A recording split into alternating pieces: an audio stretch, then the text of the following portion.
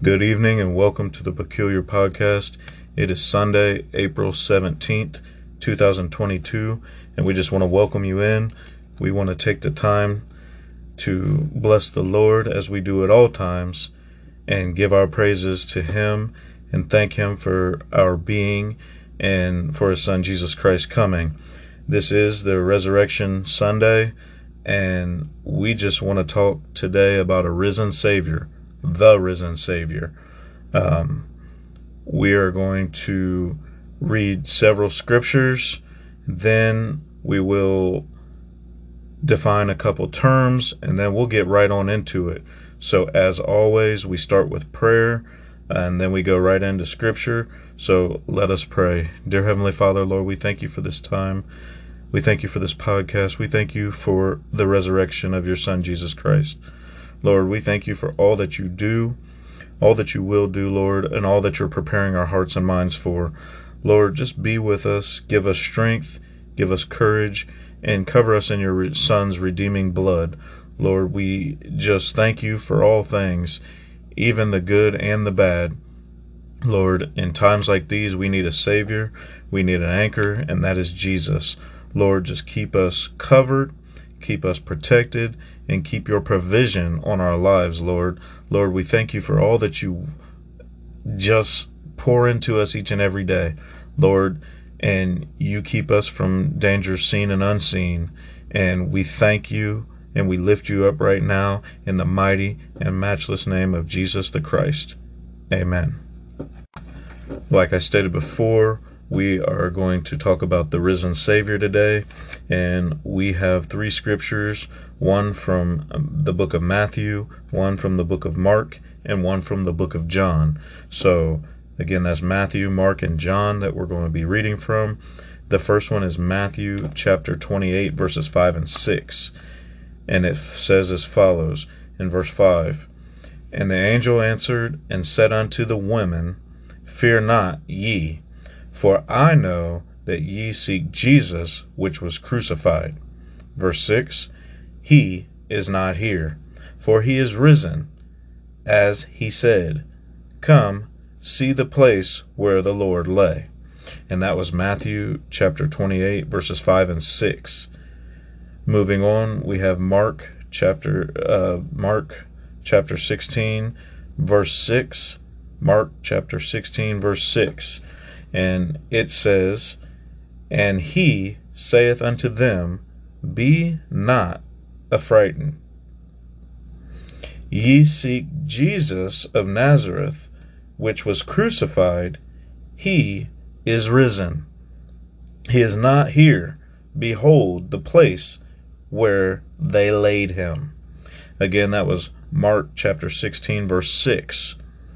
And then finally we move to John chapter 11, verses 24, or actually is verses 25 and 26. John chapter 11, verses 25 and 26. Verse 25, "Jesus said unto her, I am the resurrection and the life. He that believeth in me, though he were dead, yet shall he live." Verse 26, "And whosoever liveth and believeth in me shall never die. Believest thou this?" And again, that was John chapter 11, verses 25 and 26. May the Lord add a blessing and a healing and just His grace and mercy to the readers and hearers of His word. Next, we move forward to our definitions. The first definition is the word risen, and it means to move from a lower position to a higher one, to come or to go up, and that was the word risen. Next is the word affrighted, and it says to frighten someone, and that was the word affrighted. And finally, the last word we have is resurrection, and that means to rise from the dead. And it also said, like Jesus Christ did. And that was the word resurrection. So now we'll get right into it. As we've read the scriptures, we prayed, and We've gave you definition behind a couple of the words that stood out when studying and seeking God for this time. Jesus did raise from the dead, and it was on our behalf that he did it. If he never would have got up from the grave, we would have been damned to the lake of fire for all of eternity. And that could be scary. That's very scary. It's not for the people of God. Sometimes I am personally not sure if people truly understand what that means or what actually benefits them within those sayings and within the truth of the matter. It's our greatest blessing from God and Jesus the Christ himself. So him going to the cross was definitely for us. Him raising from the grave was definitely for us. For that alone, we need to give God and Jesus praise and worship. Hallelujah. We need to focus on that. Jesus came to give us life for eternity, and that life would be with him. If we really stop for a moment and conceptualize that, it will show us that it was definitely for our good. It was for our good. Now, raising from the grave gave not only opportunity to us, but it gave favor, it gave love, and definitely faith to believers. But most importantly, like I said before, it provided life. And that's a life with Jesus Christ for all of eternity. Now, when they went to the borrowed tomb to see Jesus' body, it was a definite shock to those who went there because he was no longer there. Like I said, it was a borrowed tomb, so it wasn't even a tomb of his own. It was something that was given or allowed to use for a specific time. And during this time, Jesus' body was there, and those that came to see it were shocked. They came upon something that they thought the body would be there. Crazy. They thought somebody took the body also. So it's one of those things where they're going there, they're looking, and the body's not there. So, there had to be some anxiety, some worry, some frightening thoughts going through their minds. That's just human characteristics when something like that has taken place, especially in those times. And it could have threw people off and made people go mad in the brain. Now, not even the mind at that point could fathom what had taken place. So this was something that is supernatural. It's crazy to them, but at the same time, Jesus told them what was going to happen. Jesus himself wasn't there. The tomb was there. The stone that was rolled away was probably able to be seen, the guards, but Jesus wasn't there. Just like he called Lazarus out of the grave or out of his dead position, he came back from the dead in his grave himself.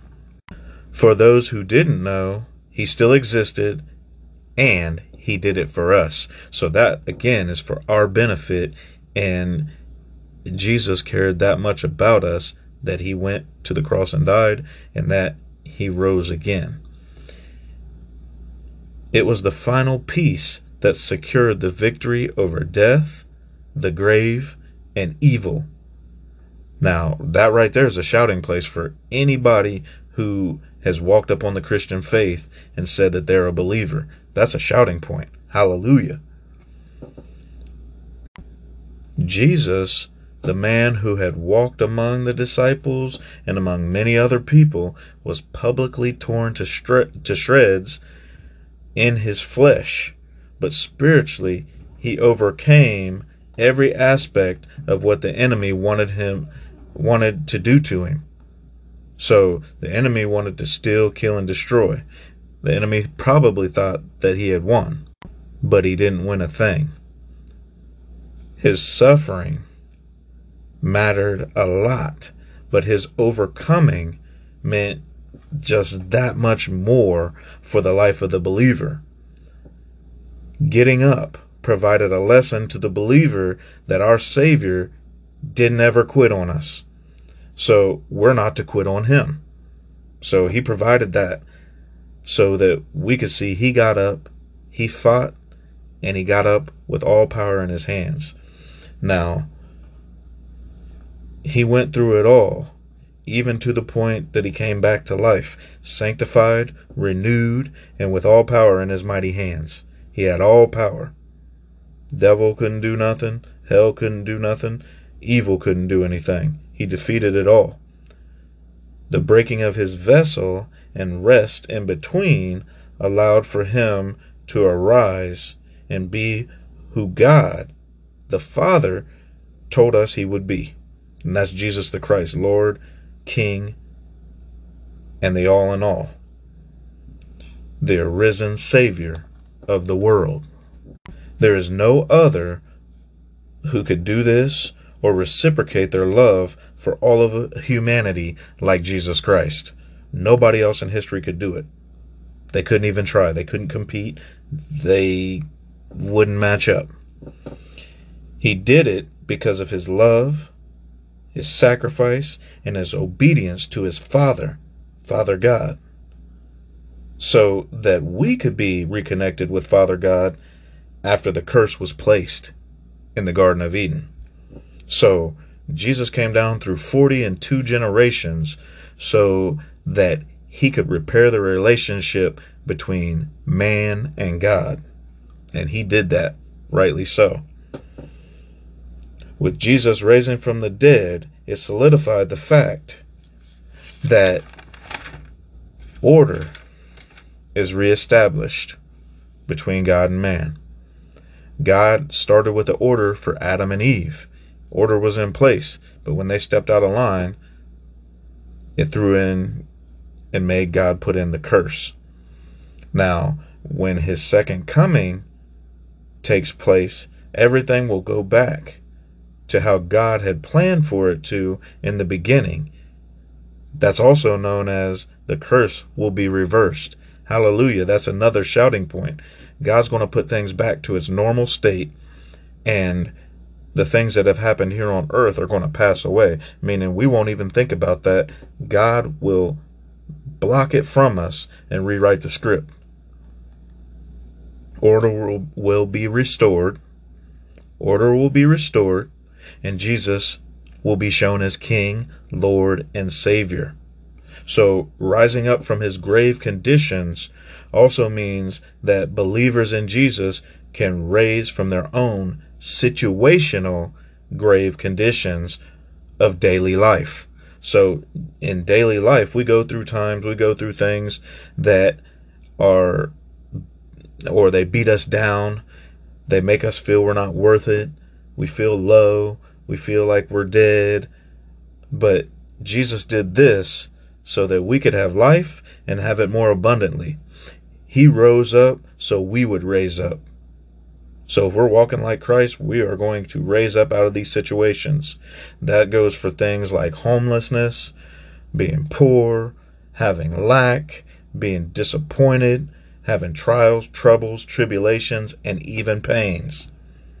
Jesus got up for all of those reasons and situations that are all part of our lives.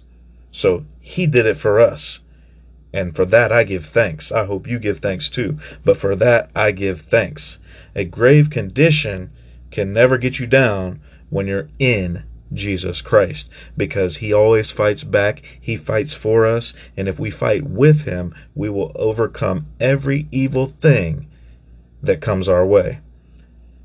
God did this because he knew Jesus coming in the flesh, he would feel some of the things we felt. He would go through some of the things we felt or we did, and he would withstand that because he never sinned. He never told a lie. He always did right. He was very righteous, but he did it for us. And going to the cross and raising from the grave just solidified what he was supposed to do for us, or what he chose to do, because he didn't have to do it. And I'm thankful. Jesus' power, his strength, and his might were all shown at the cross, and also when he arose from the grave. Because that same power that he used is granted to us as believers, as his believers, because he and the Holy Spirit, if we're true, devout Christians, live within us. They're in our heart. Praise the Lord. Amen. So praise the name of the Savior. Praise him, thank him, love him. He did this for us. The name of the Savior is Jesus. Just say the name Jesus. He's the Lamb without blemish, the one whose blood was shed on Calvary's cross for the remission of our sins. It takes the weight of the world off of our shoulders because he went to the cross. He took the suffering, the beating, the bleeding, the nastiness that those soldiers and those counselors and those executives and those higher ups had for him. And they had been under his teaching for several years, but they still, at the wrong time, they turned their backs on him. But I'm thankful they turned their backs on him, because it made a way for us to be connected to God and him. He's the one, the way, the truth, and the life. You have to understand that going and raising up from the grave did so much for us, because if not, we'd be in a position that we couldn't recover from. And I'm thankful that he went to the cross. I'm thankful that he went to the grave, but I'm super thankful that he got up. Him just getting up, it made all the difference. It made the difference. So be thankful. So now let's look at the scripture and piece it together with what I've already shared and see what it says. In the accounts of Matthew and Mark, the angel comes to the women and the other people and tells them, first, do not be afraid. That was a command. That was a command for them not to be afraid about what they were seeing and what was going on. So in those times, people like me and you, we'd probably freak out. We'd probably, oh, where is he at? Who took the body? What happened? Is this real? But that angel was sent to calm them. And it was a command, like I said. The angel even told them that he knew they were looking for Jesus. So the angel already knew they were looking for Jesus. Now, we would have been looking too. Hardcore. But the angel told them, I know you're looking for Jesus. I know you are. And that angel told him that Jesus is not there. Jesus is not there, which means he rose. He got up with all power in his hands in his death situation and overcame it. Now, sitting here thinking, that's hard to conceptualize, and the mind might not pick up on it right away. But he did that for us. Hallelujah. So all that little bit of scripture right there, it says a lot. It says a lot. We can't be afraid. He told them not to be afraid. He knew they were looking for Jesus, but he wasn't there. That means he got up. That's powerful. That's powerful. Lastly, in John chapter 11, verses 25 and 26, Jesus is talking to Martha. And Jesus is letting Martha know who he is. He tells her that I am the resurrection and the life.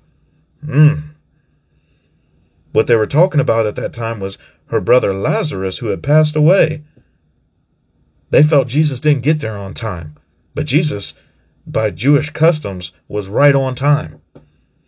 Because if he'd have came any earlier, they'd have been doubting him even more.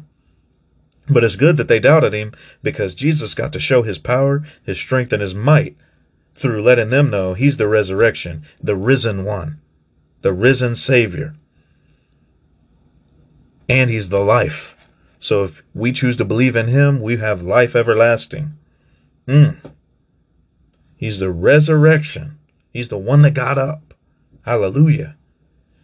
He was just letting her know also that he alone had the power and could bring Lazarus back to life. And that's just a foreshadowing of things to come when Jesus goes to the cross and he is raised from the dead. He raised a couple people and then raised himself from the dead. So those were just to bring us along in the story, to patch things up and to get our mind right and get our focus right, to know that Jesus Christ is Lord, Savior, all powerful, almighty, all things. All in all, he's the Alpha, the Omega, the beginning and the end. Everything that happens has to come through him to get to the Father. So he is the risen Savior. Never forget that. Jesus is the risen Savior. He came that we might have life and have it more abundantly. Jesus is the one, the Lamb of God, the lily in the valley, the bright and morning star, the one who loves you and rocks you in the midnight hour, the one that cares for you, the one that will always be there even until the end of the age. Jesus the Christ. Focus on him.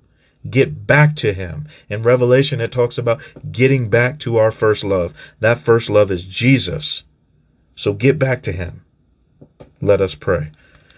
Dear Heavenly Father, Lord, we thank you for this time and this teaching. We thank you for your love, your grace, your mercy, and your peace. We thank you for allowing Jesus to get up with all power and all might in his hands. Lord, I'm fired up right now. I thank you for your love, your kindness, your conviction, and your protection. Lord, just be with us through this week, through this month, and through this year. Be with those that have no recollection of you. Lord, bring them in. In Jesus' name we pray. Amen. We want to thank you for listening to the Peculiar Podcast. We hope that something was said or done that will help you in this time.